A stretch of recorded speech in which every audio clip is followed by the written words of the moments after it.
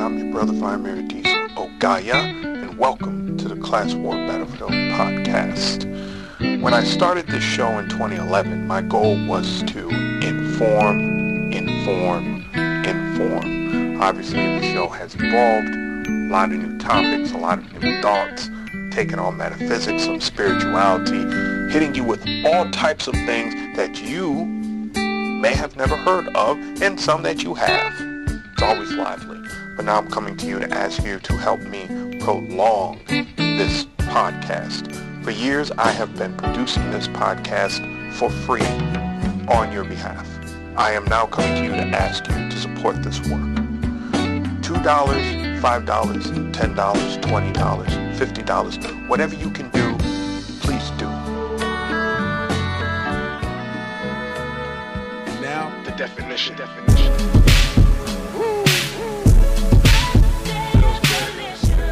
I'm Mr. Beat here.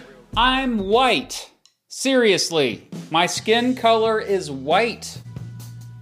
Well, technically like peach, but I belong to a human group that can trace their ancestry to Europe with mostly lighter skin color. And I probably didn't have to tell you that because you can see me right now, unless you're blind. Anyway, I bring this up because you may come across some xenophobic messaging when you're doing your thing on the old internet. You all remember what xenophobia is, right? Go back to Ireland, you dumb mitt! You remember that, you frog Irish? Get back in the boot, Patty! It's the fear of people from other countries. Now, even though this messaging is xenophobic, it's sneaky. In fact, it's terribly good at manipulating us, despite being full of crap and despite it probably going against everything you value and believe. I even fell for it, and I'm supposed to be smart. By the way, I'm not that smart. I just pretend to be smart on YouTube. But anyway, a few years ago, I noticed a bunch of folks who identify as white started bringing up something called the Great Replacement. Put simply, the Great Replacement theory says that too much immigration of non-white folks to countries that are mostly made up of white folks is bad. Not only that, those who promote the Great Replacement theory argue that welcoming immigration policies for non-whites are part of a plot meant to either weaken or replace the political power and culture of white people living in Western countries. When I say Western countries, it's not just Europe I'm talking about. I'm also talking about the Americas, Australia, and New Zealand. By the way, you might want to check out my video about Western values when you get a chance. Huh?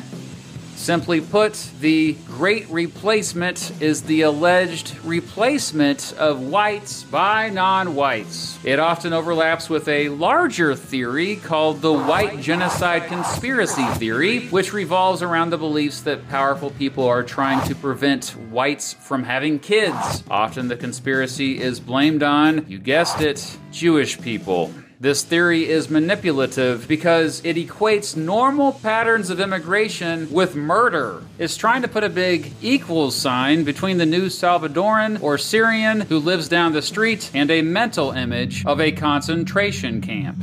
Now, obviously, if they literally did that, then you and I wouldn't fall for the messaging.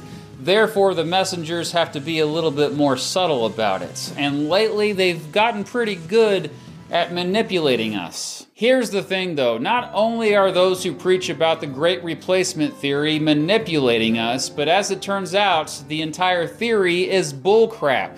It's literally not backed by evidence at all.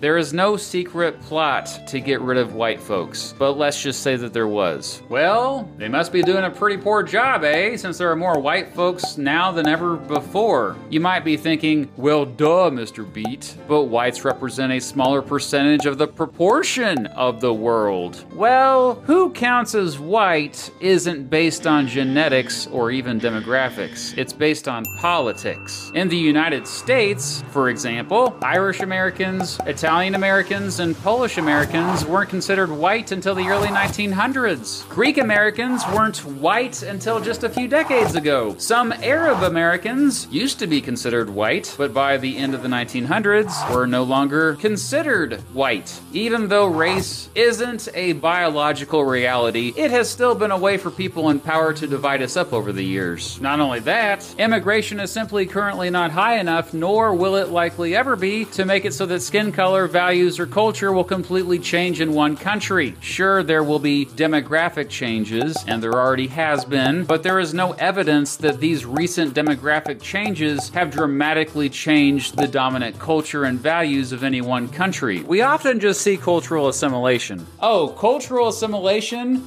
is the process in which a minority culture gets absorbed into the dominant culture of a society. Not that that matters, as these immigrants already share American values. That's why they're coming here. And the different cultures they bring are almost always beneficial to American society. Also, most immigrants, and especially their children, assimilate peacefully into the existing culture, which, by the way, is constantly changing anyway, and has always been multicultural. This is no surprise to me, as I've had many students who were the kids of immigrants, but if I didn't know they were the kids of immigrants, I would have assumed that their family had been in this country for many generations.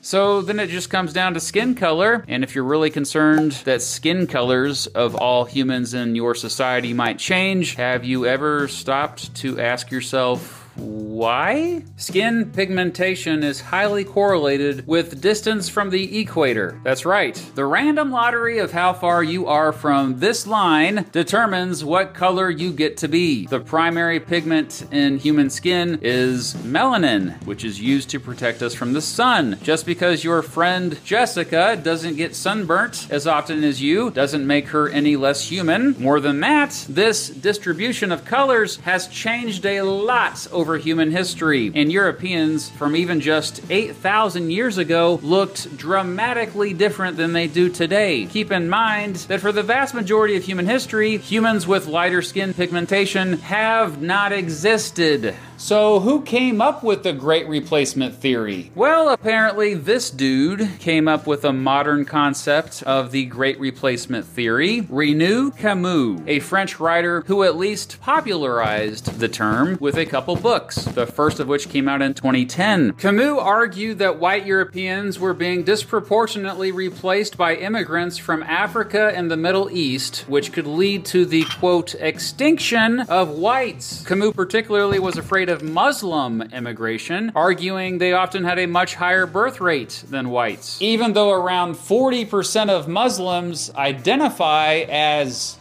you know, white, but I digress. It's not surprising that white supremacists were attracted to Camus' Great Replacement theory, but incredibly it became fairly mainstream by the time I first encountered it in this 2017 video by, oh, what was her name?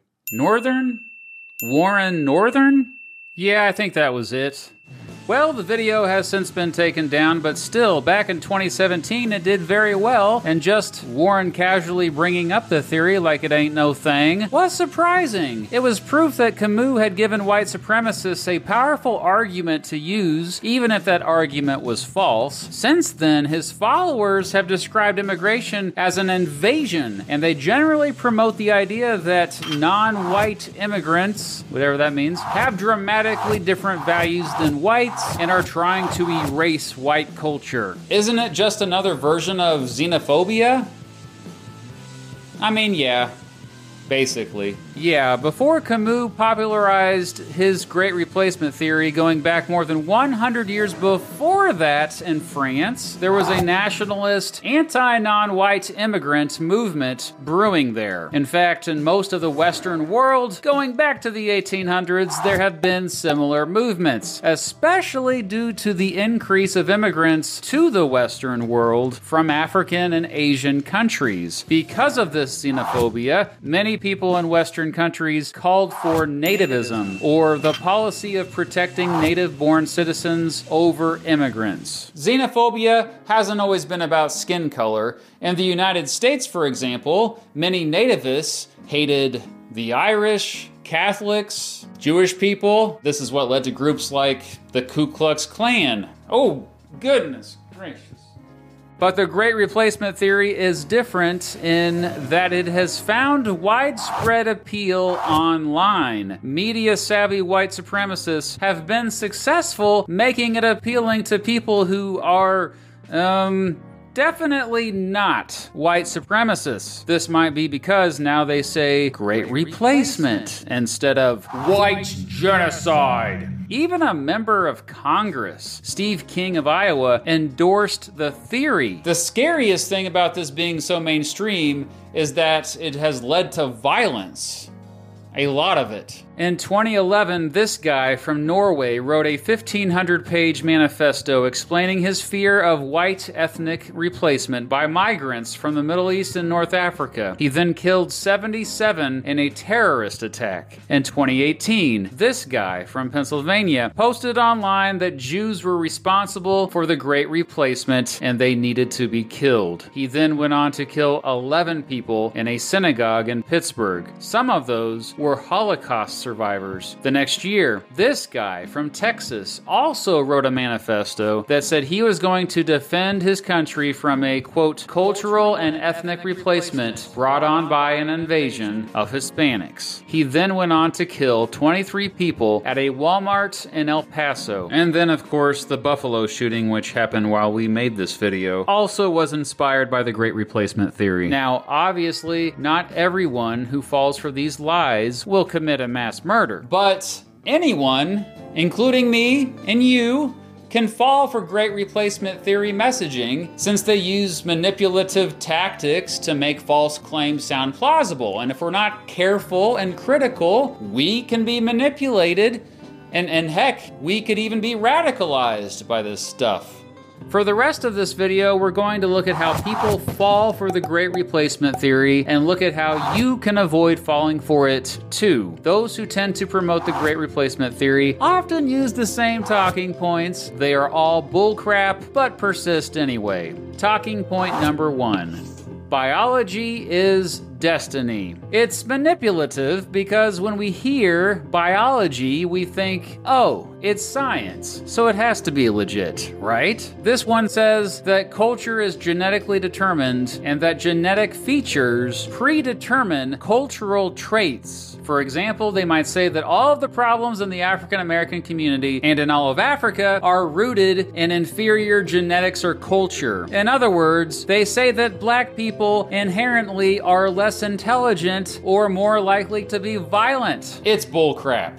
It's been disproven by decades of scholarly research. For example, many outcomes from measures of intelligence to violence are driven by socioeconomic status and income inequality. There is absolutely no evidence that biology is the driving factor. For example, African Americans perform similarly to other Americans when given access to the same opportunities. Talking point number 2. We are brave to speak the truth, and the normies are cowards. It's manipulative because it's fun to be in a secret club and have access to secret information. Basically, this one says that people with racist beliefs are actually countercultural truth tellers. They're not sheep who conform. Yeah, if conforming means not being racist, I think we ought to conform then. And for people who don't conform, they sure use the same talking points a lot. Talking point number 3. Diversity is conflict. It's manipulative because the vast majority of us fear conflict. And this one says that diversity automatically causes conflict. It often relies on cherry-picking evidence and studies to back up its claim. It's bullcrap. There is plenty of research that actually shows that diversity enriches changes societies, even in the ways the haters claim to care about. For example, diverse groups of problem solvers often outperform groups of high performers on really tough problems. And that makes sense because tough problems need new perspectives. It's how we got automatic elevator doors, basketball, and the iPhone. That's right, that thing you're watching this video on right now wouldn't exist without diversity. Talking point number 4.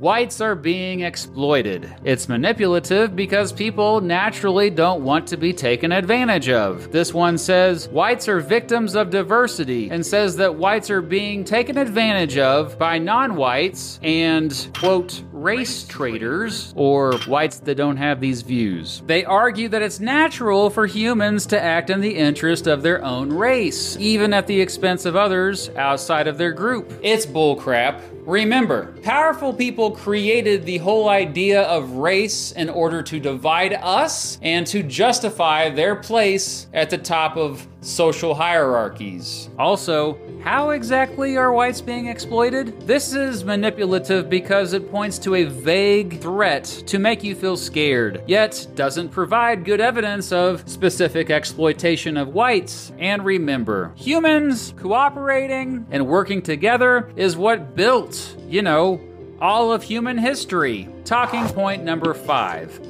Things used to be so much better. It's manipulative because we generally all love nostalgia or an emotional connection to a period in the past. This one tries to inspire nostalgia for an imaginary past when things were better and tradition was respected. In particular, this talking point revolves around the myth that, quote, racial purity used to be a thing and that racial groups used to live separately, and because of that, things were better. It's bullcrap. All modern humans originated from Africa. Different groups of humans have always interacted, and new ethnic groups have formed and evolved throughout human history. Talking point number 6. The Jews are to blame. Yeah, do I really have to explain this one? I made a whole video on the history of anti-Semitism, if you also want to check that one out. There are also things to watch out for, what I call Great Replacement Theory red flags. Those who tend to promote the Great Replacement Theory also use shocking images to dehumanize non-whites. They bring up IQ a lot. They bring up Marx, as in Karl Marx, and they bring up cultural Marxism a lot. They bring up open borders a lot. They often refer to migration as an invasion. They tend to talk trash about diversity and multiculturalism. They tend to use certain rhetorical strategies to make radical views seem not so radical at all. Probably the most common rhetorical strategy is limited framing. Limited framing is usually applied in videos in which the host on screen will put boundaries on the discussion to make someone with crazy views seem more reasonable. Basically, they leave out the more controversial stuff and focus on the less controversial stuff they are saying, like that Warren Northern video I mentioned earlier. And to deflect a bit and to convince you that their opinions are not so crazy after all, they'll say things like, people are saying, if you get angry at their opinions, they might say, you mad bro, to attempt to make it seem like you're overreacting. Or weak. They present their information as if they are giving the uncomfortable truth that is a threat to the elites, or the establishment, or the New World Order, or the globalists, or even just they. They'll say, you have been lied to, or title their videos something along the lines of, the truth about immigration, or the real history of immigration, to defend themselves. They'll often say, I'm just asking questions, or attack you for not being open-minded enough. Overall, they rely heavily on logical fallacies. Here's a video I made about logical fallacies, by the way. So what is that now? 3 videos to watch after this? That's a lot of homework. And finally, Great Replacement Theory promoters often use memes. Seriously. In fact, memes are a big reason why the Great Replacement Theory has spread in recent years. So let's look at some memes and see if you can spot these Great Replacement Theory red flags. Oh yeah, first of all, this is literally a limited frame. The person who put this together wanted you to believe that this photo was of men from Afghanistan fleeing the country to the United States after it fell to the Taliban in the summer of 2021. However, and I had to do a lot of digging to find this out, this photo is actually a group of immigrants returning to Afghanistan from Turkey in 2018. What helped me researching it is doing a reverse image search of the photo, and I suggest you do the same whenever you come across any photo that gets you fired up. So the first red flag is the picture. Next, of course, there's the red flag of calling accepting refugees into a country an invasion. 2 red flags right off the bat with this one. One, again, is that word, invading. And second is the shocking image to dehumanize. This also hits at talking point number 3. Diversity is conflict. This picture was circulated claiming to be a picture of refugees fighting with police in Germany in 2015 at the height of the refugee crisis. It was used to manipulate people into being afraid of refugees. Well, the picture was actually taken in 2012 and had nothing to do with the refugee crisis. There's the IQ red flag, of course, and then they just show a picture of supposedly French black people, although I couldn't find where this picture originated from, and so who knows where these people are actually from. And they're not even really trying that hard anymore. They're just showing a picture of black people next to unsubstantiated text. Folks can't even stand peacefully without these manipulators looking for a way to weaponize their image. Hey, I can do that too, see? I could write literally anything. It doesn't make it true. And while that link at the bottom goes to a real study, it has nothing to do with rising immigration in France. But how many people would actually click on it to look at that study? Probably not many, okay? This also hits at talking point number 1. Biology is destiny. This fits the formula of giving the uncomfortable truth that is a threat to the elites, or in this case, they. Who are they, by the way? I've always wanted to know who they were. Anyway, this also hits talking point number 1. Biology is destiny. Talking about, quote, third worlders. And talking point number 4. Whites are being exploited. Oof. This one is especially horrendous. Talking point number 4, whites are being exploited. Talking point number 6, the Jews are to blame. And a bunch of stuff about IQ and marks. And there's the giving of the uncomfortable truth that is a threat to the elites. So here is a picture of the mayor of the London borough of Camden. She is the first black mayor of Camden, and no, is not a supremacist of any kind. What I particularly found fascinating about this one is that the meme implies she needs to be deported back home. Well, I guess deport her to Camden then, since she's lived there her whole life? There are many more examples I found online, but at this point, I'm just getting worn out by all the fear and hate. So let's just wrap this up.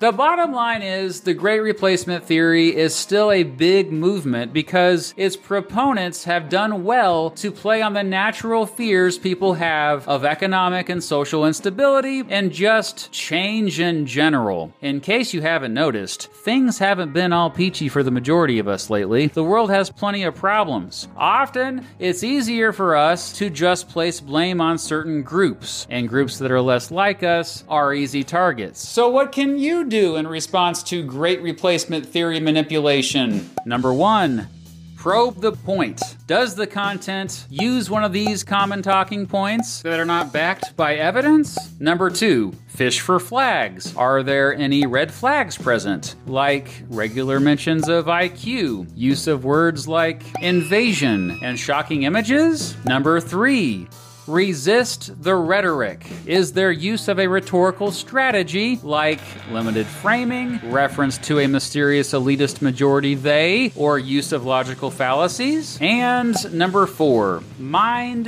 the meme. Remember that memes are easy to share but difficult to fact check. Make sure to reverse image search to understand a picture's true context and do your own research before you share a meme yourself. These are some small steps you can take to make sure that you don't fall for this messaging, and in general, make society a safer and more peaceful place for all of us. Speaking of all of us, we can't be replaced because humans reproduce. We just make more humans. Class war, class war, class war. Now, Jim, show this gentleman how you can dance and sing.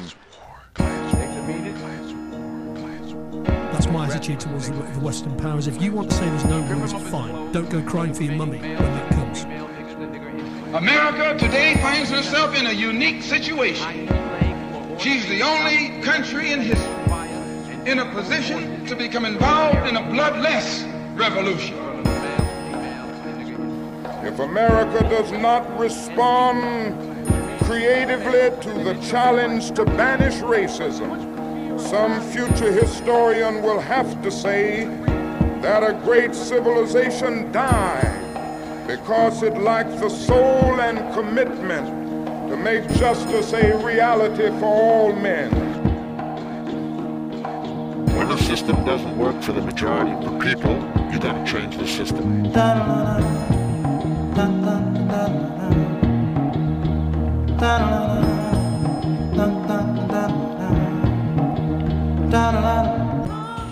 Hello, ladies and gentlemen. I am your brother Vladimir Diesel Gallia. This is a Class War Battlefield podcast episode. Support my work. Cash App, $CWB Podcast. You can also hit me up on PayPal. That's CWB Podcast on PayPal.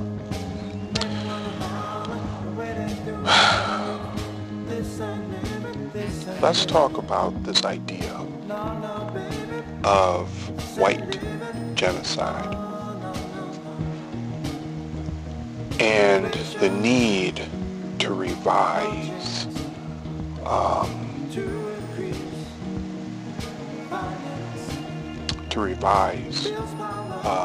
history. Understand.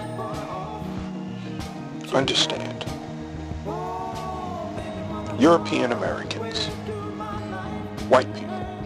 And by the way, those of you who keep coming at me with this idea that you're not European, understand a reality. When I ask you about your culture, you'll say American. But if you were comfortable with me, you would acknowledge that you were Italy or Polish or some other ish from Europe. You would acknowledge it because it's true. And that doesn't take anything away from you. I mean, everyone's happy and proud of where they come from. I think, though, looking at European history, even cursory, says that there's a lot of trauma there. And a lot of so-called white people don't want to deal with that trauma. Because it exposes the fact that coming out of Europe, you were so beastly due to the things you had witnessed and you had been privy to, that you acted in an inhumane way to people who are acting humanely towards you. And for some, extended period of time, I can find sympathy with that. I can absolutely find sympathy with that. Child rape, which it was not called child rape in Europe, was normal. Wholesale murder of peoples for no good reason was normal. The escaping of people from crushing poverty, which was quite different because you can at least subsist during the feudal system in some aspects, was impossible. But there were such stringent rules of what feudalism was that even the most lowly peasant person who who struggled to get by, had some assurances. As I've stated before, what a gold mine such people must have found themselves in when they appeared on a continent so rich with what they call natural resources as was North America and other places. For a devastatingly poor continent, which Europe was, to come upon people in the Caribbean who the Pope said were not human, who the kings of Europe didn't need much prodding to see them as not human. To come upon people who they deemed, Europeans deemed as less than them, with more things than they ever could dream of, with more wealth, with more prosperity, with more food than they ever could dream of. When they themselves had been basically, pardon the phrase, masturbating to the idea that they were the greatest things in the world. They were here to save humanity. Now, I mean, that wasn't expressed audibly for a while, but you felt it in how they went across the world. My God is greater than your God. In many churches around the black community, they still sing that. My God is great. What are you doing? What are you doing, you imperialist? I mean, that is the quintessential Roman creed. My God is greater than your God. I'm better than you.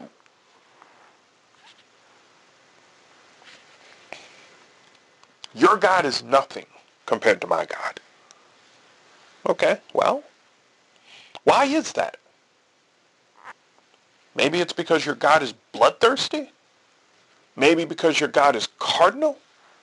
Maybe because your God is so rooted into the material world that a spiritual concept so blatantly necessary for the survival of a society as brotherhood and true fraternity in humanitarianism is lost on your God. Your God sees in principles of property. So much so that your God sees humans as not beings, but resources. And you and I have talked about resources before. What do they mean? A resource for Europeans is something that is meant to be exhausted until it collapses. Think about what that says about humans when you call a human a resource. And you have demonstrated that resources are only beneficial until they collapse and then you throw them away. You wonder why there's so many homeless in the United States. You wonder why there's not health care in the United States, free health care. You wonder why the United States spends so much on military and not enough on domestic priorities. Because their God believes that humans are worthless unless they're being utilized and crushed down into pulp. The Nazis took this concept and put it into practice. But you know where they learned it from? They learned it from the Europeans who had gone before them, who had gone out and built massive empires and destroyed millions of lives doing it. That's where they learned it from. But I digress. They saw these people, and they saw the greatness of what they had built because their God believed in humanitarianism and brotherhood and fraternity and sorority. And I have to imagine in that moment, something snapped in Colombo, or whatever the hell his real name is, Christopher guy, the genocidal maniac who I imagine is locked in some dark place in the darkest regions of the void. When he was treated like royalty by these people.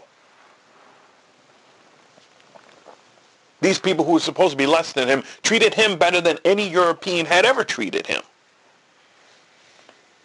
And something snapped in him. I mean, he was already crazy as hell anyway. And he was going to perform genocide no matter what. But I could only imagine them. You know, these horrible cretins acting like they got any right to treat me like they're human. And he proceeded to show them that not only were they incorrect to treat beasts like they were humans, but that he was determined to prove that he was a beast.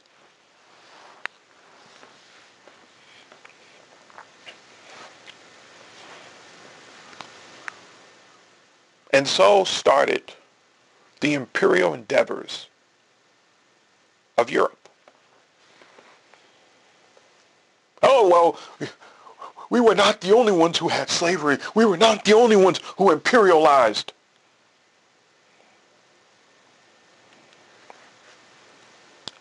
If you can list, and I'll wait for you, I want you to list another civilization which imperialized around the world and did so with such a bloodlust fervor that even the representatives of the church that begun the bloodlust said, you are going a little too far here. I mean, they're beasts and everything, but Jesus, stop for a minute. You don't have to go this far. I mean, we thought Neanderthals were dead. Come on. When a church who literally starts the genocide stops you and says, you know something, we're rethinking this whole thing because you're just taking this a little bit too far. That says something about you.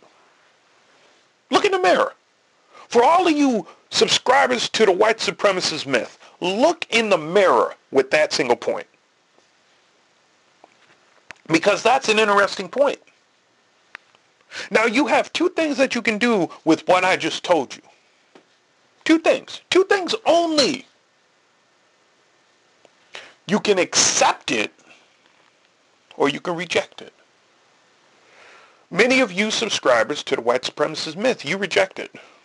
And you try to revise it.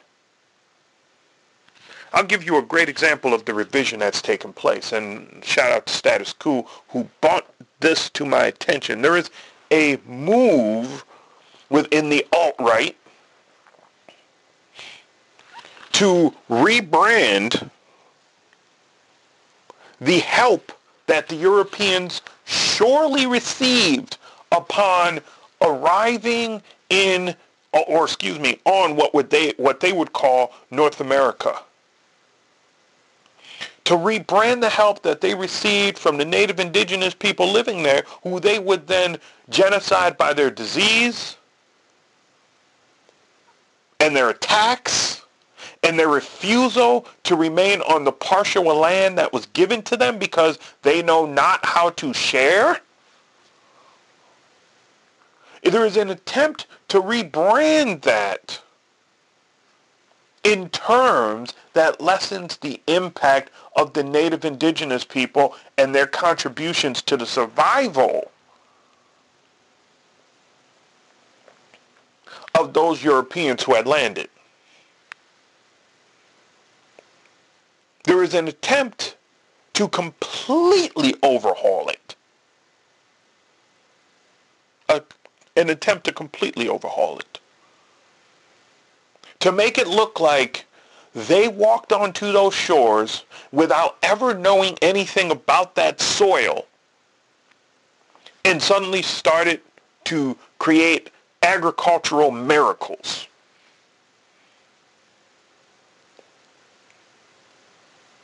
Do you know how foolish that sounds? Do you know how egotistical that sounds? I mean, there is a time period, and this is what they're hearkening back to, when Europeans literally propagated the fact that bringing in Africans from Africa was a chore because the Africans had nothing that they could contribute to the societies which they were being brought into, when in fact they were deliberately picking people who they knew were good at agriculture. And in some instances, many instances, I apologize for that, especially to my African siblings. In many instances, they were picking people who they knew had a tradition of not only agriculture, but of various other skills that the Europeans themselves lacked. Now, there's a little bit of discussion going on about why they did this. I've heard a couple of different arguments about, the Europeans' decision to enslave Africans. One point that was made was the Moors, who were a North African black nation, had invaded Europe and had been instrumental in creating the Renaissance. After the Europeans forced them out, now you would say, well, wait a minute, if they were instrumental in creating the European Renaissance, why would they force them out? Because they were not European. And because the Europeans did not want to be ruled over by a foreign group, which makes sense. But nonetheless, they were instrumental in bringing about the Renaissance. Something, by the way, I believe, because when people used to talk about the Renaissance, they would say, well, something happened and suddenly people started becoming enlightened. And what I've learned over the last 15 plus years is when Europeans typically say something happened and this happened, usually that something involves somebody non-European or non-white coming in and helping them reach their potential. In this instance, it was the Moors. From seeing what the Moors did, the Europeans were encouraged, this is the argument, to go into Africa, at the outskirts of Africa, to take more black people to help with their budding empires. Because they knew that Africans, despite what they've said over the years, they weren't lazy. They actually were very, very ingenuity-laden and industrious. And they needed that, especially as they moved beyond their borders. Now, whether or not that's true, I don't know. But it is quite interesting to consider. The other side is that through interactions with tribes on the coast of Africa, they discovered what African tribes were embattled with other African tribes, and were like, yo, we'll buy the people who you capture. We'll buy the people who you capture. And they did. And they did. Now, why do I bring up all this? I bring it up because this is actually what's being fought against. But also, white people have always been very industrious with how they use the people that they have at their disposal. Now, I'm gonna lay this down for you. For all the white nationalists out there talking about, oh, well, these heathen black people would have never this, that, and this. If black people really were as lazy as y'all say, and we didn't do nearly the type of amount of work that you say, why would you have kept going and getting us? Why would you have literally literally, after England banned the slave trade, you still had pirates being paid by English merchants to go into Africa and to take Africans and sell them to the colonies. Was it just because it was lucrative? Well, why was it lucrative? To say that something is lucrative just because, oh, well, you make money. It was lucrative because they worked. Because they worked. And you could work them to death and it didn't matter. Smells a lot like the Romans. You could work them to death and it didn't matter. Moreover, they were hard workers. The Europeans who you tried to get to do the work that you wanted the Africans to do, one, wasn't built for it. Too scrawny. Two, as everybody acknowledged, when you were especially working in the hot summer sun in the South, Europeans couldn't have it. They blistered too much. Moreover, they were prone to exhaustion quicker than the Africans. So, all of this nonsense about taking black people out of the history to make yourselves look bigger it's trippy. It's trippy. It's terribly, terribly trippy. And maybe that is why white people were hesitant to actually legalize marijuana, is because the damage that it does to some white people's brains is not worth the effort. But that's just that's something that I'm thinking about.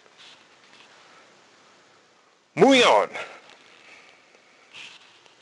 The funny thing about white genocide, these white nationalist people, they're all worried. Black folks are going to replace us. I have bad news for you, my man, and my women's. Y'all are a minority on this planet. I've talked about this before, but you're a minority on this planet.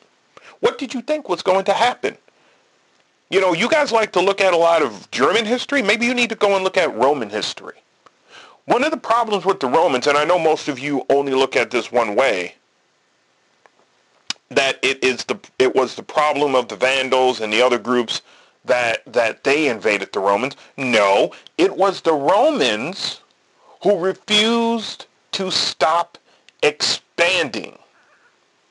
Most of you really honestly do not understand that the Roman Empire was made up of mostly people who were non-Roman. Meaning what? The Roman culture was mostly non-Orthodox Roman. It was non-ancient Roman, and especially when they brought Greece in. Contrary to popular opinion, Greece's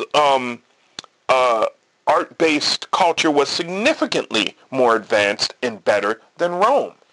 The reason they were conquered was because their political system just degraded, as did the Romans. The reason the Roman culture, in other words, changed was because it couldn't help it. Especially when they started giving, and I know many white supremacist subscribers like to point to this as the downfall for America, especially when they started giving citizenship to non-Roman people.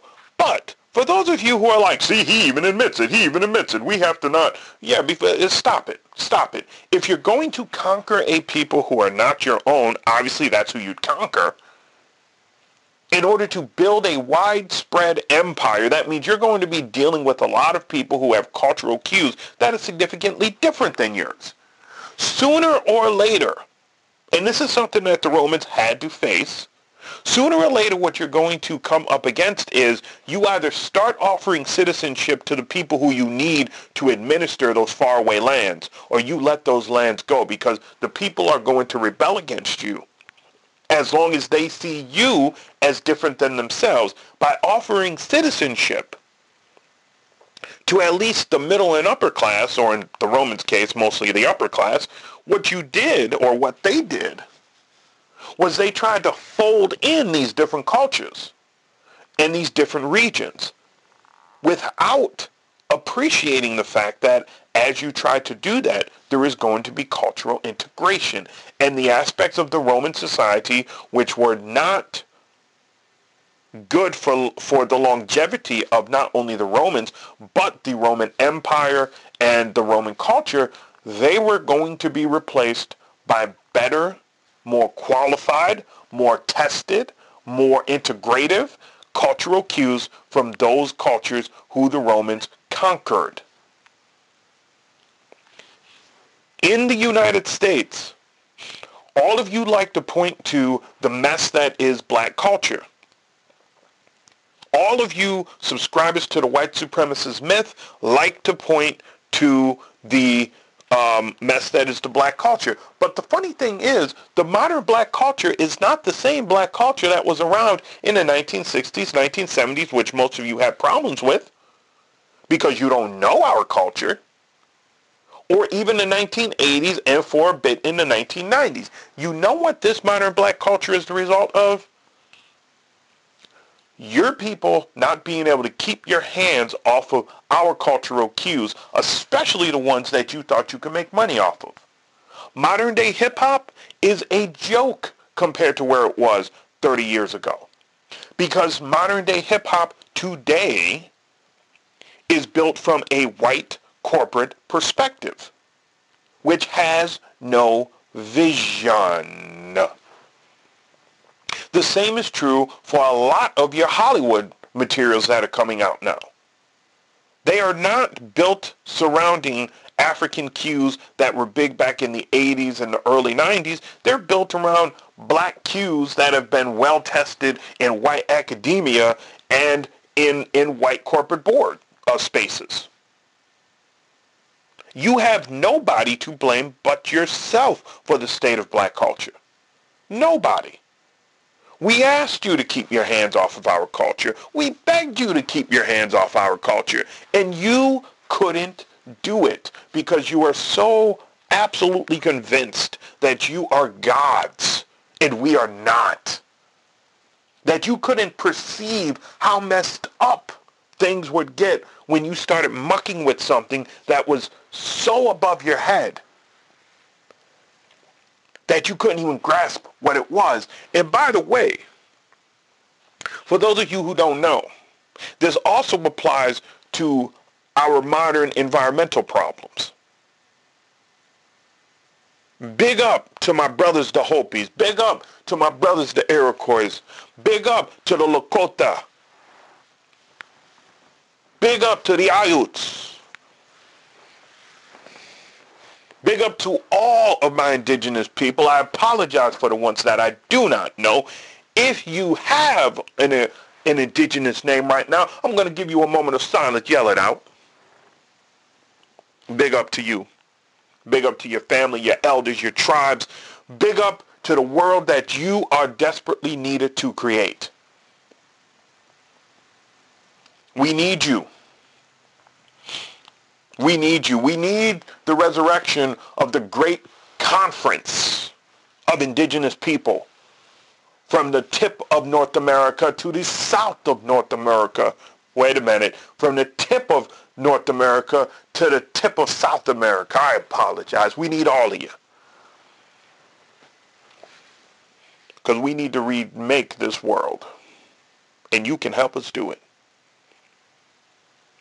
To the subscribers of the white supremacy myth, note, in the 1990s, when that song by Anya, which I don't know either way, Return to Innocence came out,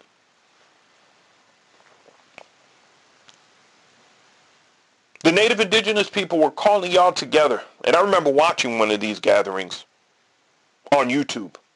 It was frightening. Because they were trying to tell you that your actions were going to have severe consequences for the stability of this planet.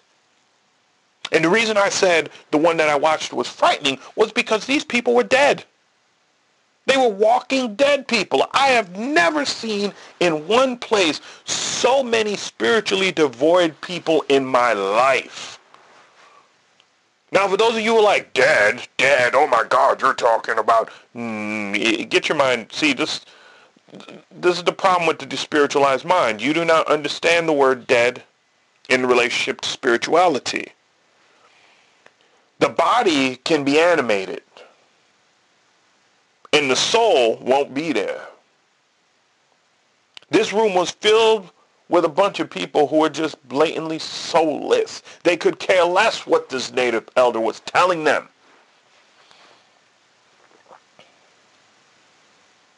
I often think that it is the reason why this current generation is so hard-pressed to do away with a lot of the things that the last two generations, not the millennials, but the two generations before that have done, is because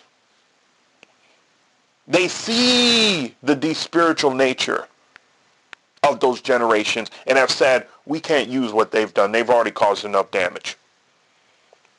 One of the elders told him, you are going to release things into the environment that are going to look like they are fabulous, they're wonderful, they're going to do great things. But in 1 to 2 generations, maybe in 1 to 2 generations, that's the native indigenous elders' way, maybe in 1 to 2 generations it won't be so good. Maybe it'll cause starvation amongst your children. Maybe in 1 to 2 generations it's not so good. Maybe it'll cause yields to decrease. We are actually seeing that around the country and around the world. As I speak to you presently, there is a severe concern in the Midwest and West that some of the largest dams and rivers in that area are going to get to a point where they won't be able to provide water to millions, tens of millions of people. All because of not the mismanagement of water, but I subscribe to you the incapacity for the subscribers to the white supremacy myth to understand that thing called the planet Earth, which they seek to have dominion over. What do I mean? Big up to Karen Hunter, Dr. Greg Carr, Dr. Obitashaka, Dr. Jared Ball, the bougie academic, Brother Kajanga. You know how it is. Luke My Nation, Burn It Down Kim, the whole Black Power media.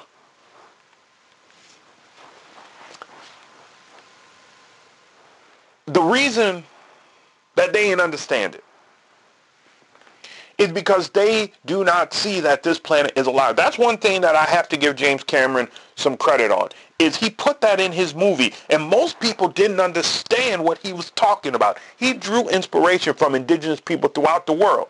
Now, the only thing that I don't like about James Cameron's movie is the white savior myth. Even it was bad in the first movie, it's worse in the second. In the second, there's literally a white woman who dies, comes back as one of the avatars, and has greater power than the avatars who have been doing the work. A white savior myth, so terribly used. I would have hoped he would have gotten over that, but whatever. For those of you who do not know, let me drop some knowledge to you on the planet that you're trying to subdue. When you see a tree, you only see a tree. That's because you are materialistic. This planet is alive. When you see a tree, you are seeing an aspect of communication by the planet from the ground to the sky. That's what you're seeing, especially the large ones. But even the small ones, this creates a web of life. This creates a web of life where the smaller ones communicate to the extent that they have to with the larger ones, and the larger ones communicate with the sky, and the sky communicates with everything else. The same thing is true with the grass. The same thing is true with the brush. All of it is connected. All of it checks each other. When storms happen, we talk about currents of storms and things like that. Currents often of water in the sky often depend on how the planet is moving, where it's situated to the sun, things like that. But also what happens is the trees literally will give off water into the atmosphere. Will give off water into the atmosphere. And it's quite interesting because the trees will purify the water and in some instances desalinate the water, send it up into the atmosphere, and then when the trees themselves are told by those at the bottom, hey, we're getting a little bit dry down here, man. We need some water. The trees hit the sky. They say, I need some water down here. And boom, boom, you get rain.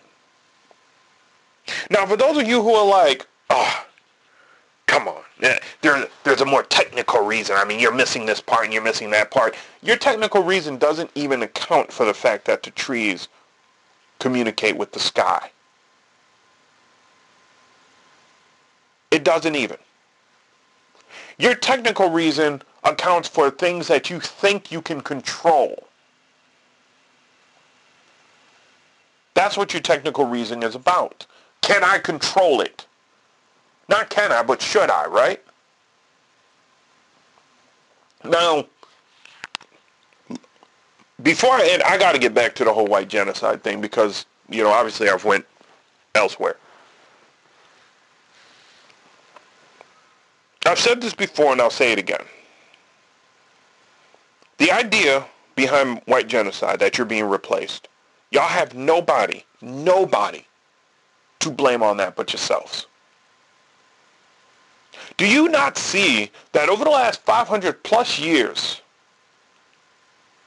Africans, indigenous people throughout the world, they have sought to make a place for you to be comfortable in your own skin, where you could prosper and you can be prosperously involved in creating a better world. And at every junction, when you had to choose whether or not to integrate yourself into humanitarianism and the prosperous organization for life, you chose to go against humanitarianism in that prosperous organization for life. Yes, some of you did not. But I have absolutely bad news for most of you. Even those that did not.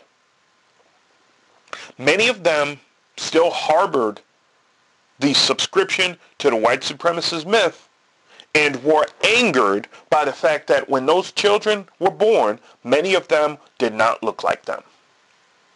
Many of them did not act like them.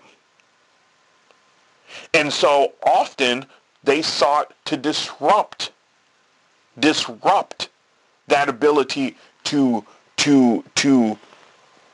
integrate themselves back into humanitarianism in order to pass on the traits which those white people had gained through trauma, through execution, through a history of deprivation.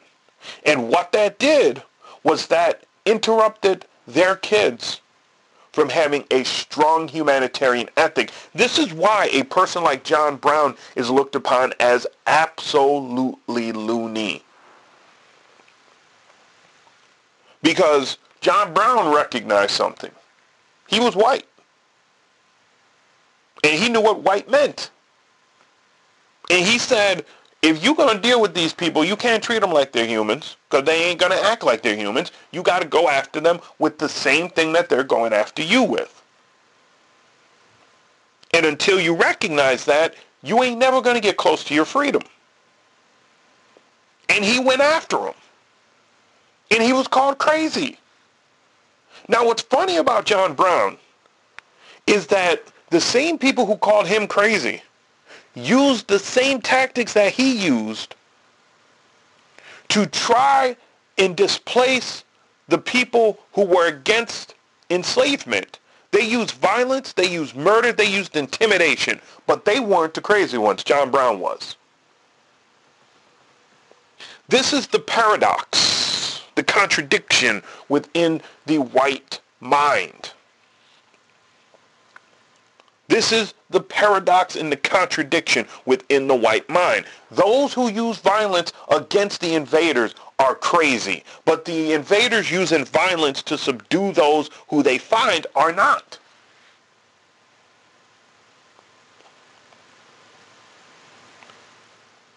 It, though, explains the doctrine that underscores these people who are promoting the idea of white genocide. White genocide for them is a rallying call to reinstate imperium. I mean, think about this, fam. Think about this. These folks who have a disdain for Mexicans and those who are coming into the United States trying to find work will not promote, and I always found this funny, they vote for Republicans who want to put tons of money into the military-industrial complex and go all over the world to do dirt. But yet they want to complain about all the immigrants from South and Central America that are coming up. They don't want to solve the problem, which is making those people come up. Some of it is climate change, but a lot more of it is the fact that these people live in former colonies, which are typically run like they are corporate colonies now. And the United States backs those corporations who are running those societies like they are client states. Now, those who subscribe to the white supremacist myth, who have problems with the immigration from Central and South America, could stop it. All they have to do is promote policies that prevent those places from being ran as offshoots of corporations. But these are the same people who promote laissez-faire capitalism, which in their minds was the greatest achievement of Imperial Europe. Of Imperial Europe. Listen to what they say when they talk about Imperial Europe. I'm sorry, I apologize. That was a Freudian slip. Listen to what they say when they talk about laissez-faire capitalism or libertarian capitalism. You can trace what they're talking about. You can trace what they're talking about back to not only the late 1800s, but the 1700s, the 1600s. That was what made us great. That was what made America really what it is today. So you're talking about dispossession of native indigenous people. You're talking about genocide of those people. You're talking about mistreatment of those people. You're talking about the Trail of Tears. You're talking about replacing those people with Africans who you abused, who you molested, who you raped. Not only just women either. You raped men too. Y'all don't like to talk about that. Who you murdered en masse. And then when finally, you had to give them even an inkling of freedom, you did so with bonds still around their throats. And you treated them badly for another 100 years. And then you came up with malign neglect. Thank you, Democrats. This is what made you great. Psychopathic behavior made you great? Well, make America gringo again, I guess. Make America gringo again. The gringo is crazy. He like his money. He love his money. He hates everything else, but he loves his money. But. I ain't picking on nobody, y'all. My dad has some Jamaican in him. But, I mean, seriously, think about that. That's what made him great. Psychopathic behavior. There's a book called The Wisdom of Psychopaths.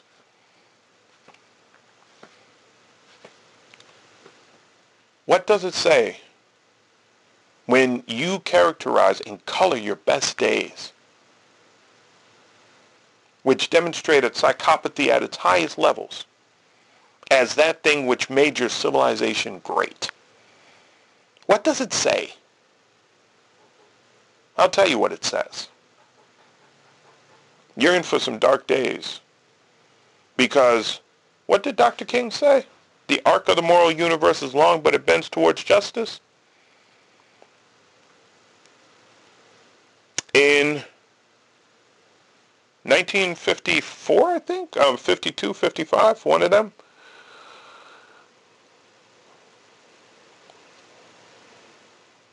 No, I'm sorry. I'm completely off.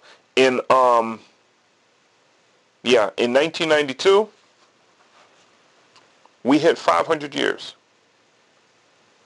There's a prophecy amongst a tribe in Africa that's buoyed by another one in North America, and I'm pretty confident in South America and Southeast Asia, which states when 500 years has elapsed, 2 generations will not pass before the stranglehold, which devastated the planet, will be loosened and discarded, either by dint of the populations that inhabit therein, or a series of catastrophic occurrences that will render those who strangled human potential to the brink of death unable to do so anymore. And then and only then will the rise of the human spirit be possible, and then and only then will it occur. I'm confident somebody in the United States government knows about this prophecy. They've been acting like it for several years now.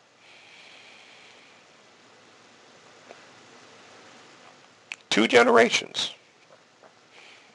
On the short-term level, 2040. 20 years apiece. I'm sorry, 2032, because 1992. 2032. That's the short, because of 20 years apiece. I don't go with 20 years apiece, I go with 30 years apiece.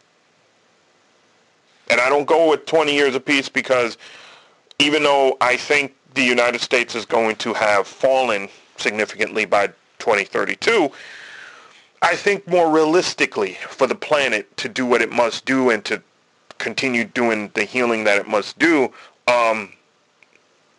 I think 2052 is more likely what they were referencing. Y'all better understand what time it is. See, you may not like white supremacist subscribers, the subscribers to the white supremacist myth as it was. You may not like those promoting white genocide, but they know something that a lot of black folks don't seem to want to know. Their days in the driver's seat of the planet are over. Not coming to an end, it's over. They just don't know it.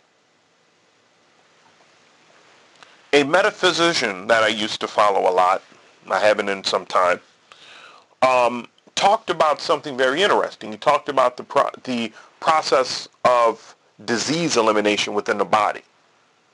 Most people don't understand that when the disease is doing its greatest damage to the body, you typically feel your best. You're not sick yet.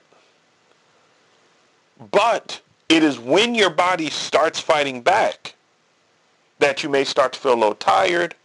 And it is typically when your body is on the offensive and not only just on the defensive, it is literally working on cleanup operations that you feel your worst. In other words, it is when that disease is being chucked out that you feel your worst. This has an important lesson to teach us right now, because we are feeling our worst. I'm not saying that the disease is almost over, because capitalism is a disease. It's unnatural. It is going away. To the Congressional Black Caucus, we're capitalist. Okay, so I'm glad you applaud the enslavement of black people, because that's what capitalism is, for those of you who don't know. But capitalism's going away. Millennials, Generation E, they have dedicated themselves to getting rid of it. It is going. You may not want to accept that, acknowledge it, whatever, but it's happening. The disease of capitalism is going away. Cenk Uygur, it's going away, man.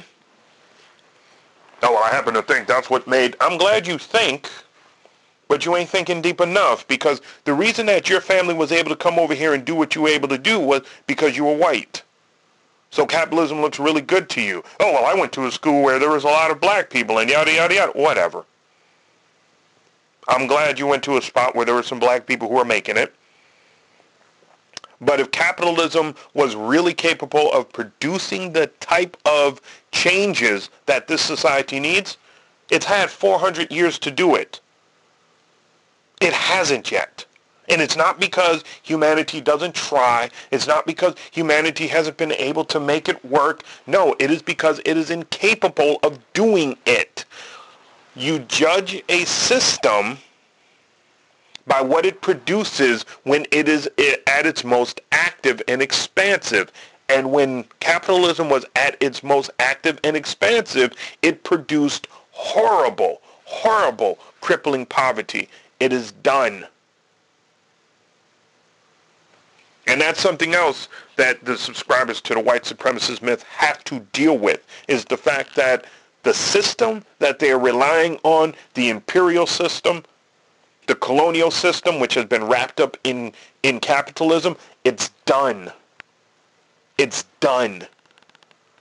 And that's just not coming from my mouth. When Dr. King said the arc of the moral universe is long, but it bends towards justice, most white people did not realize that he was not talking about one day. He wasn't talking about 2 days. He wasn't talking about a month. He wasn't talking about a year. He was talking about a generation or 2 or 3 or 4. When injustice is so ingrained that it takes you literally 2 to 3 centuries to get to a point where it exhausts itself significantly, you are not going to reverse that impact in 1 or 2 generations. It's going to take 3, 4, 5, or 6. And that's the era that we are now in. 100 years from now, this planet is still going to be rehabbing itself from the destructive damage of European imperialism and European genocide and European capitalism. It's still going to be healing itself from that. 200 years from now, I think there's going to be a lot of progress. We're going to be healing the planet, the environment in the next 100 years. We just have to make it through the next 60 or 70. And in 300 years, what was the fever of capitalism will be completely, if I don't want to say forgotten, but I think it'll be overcome. To those worried about white genocide, you have only yourself to blame. We've given you the opportunities to come forward and to join the human family. You have decided not to do that, so what happens to you is your own fault. By every means of the definition, it is your own fault. We will not kill you. We will not injure you. We won't have to. You are setting yourselves up for destruction. At the end of the day, that is a choice you make. We ain't following you. Even no matter how much you think we are, at the last moment, you'll see the truth, and it'll be too late. Questions, comments, concerns. You can always reach out to me. I know this one was swinging here, y'all. This one was swinging here. Quickly. This is what I really hope to do with your support. This is really what I hope to do with your support. To do more in-depth, thorough content like this.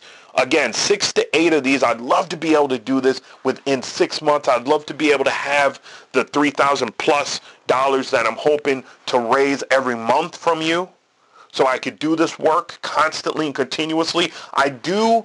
I'm thinking every month I'll put up how much you guys have given, so I can let you know how much more I need.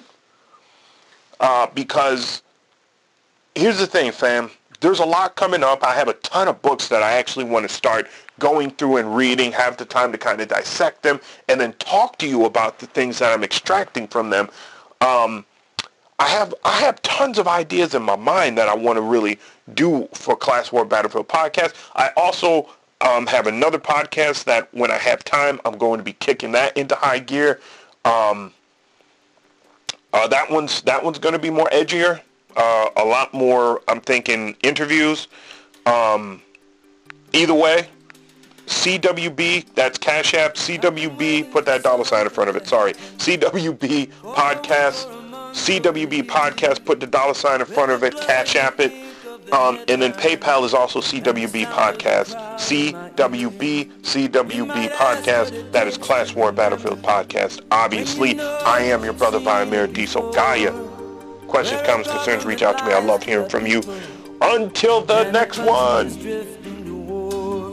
Peace. There's a shadow on the faces of the men who sent the guns to the wars that are fought in places where their business interest runs.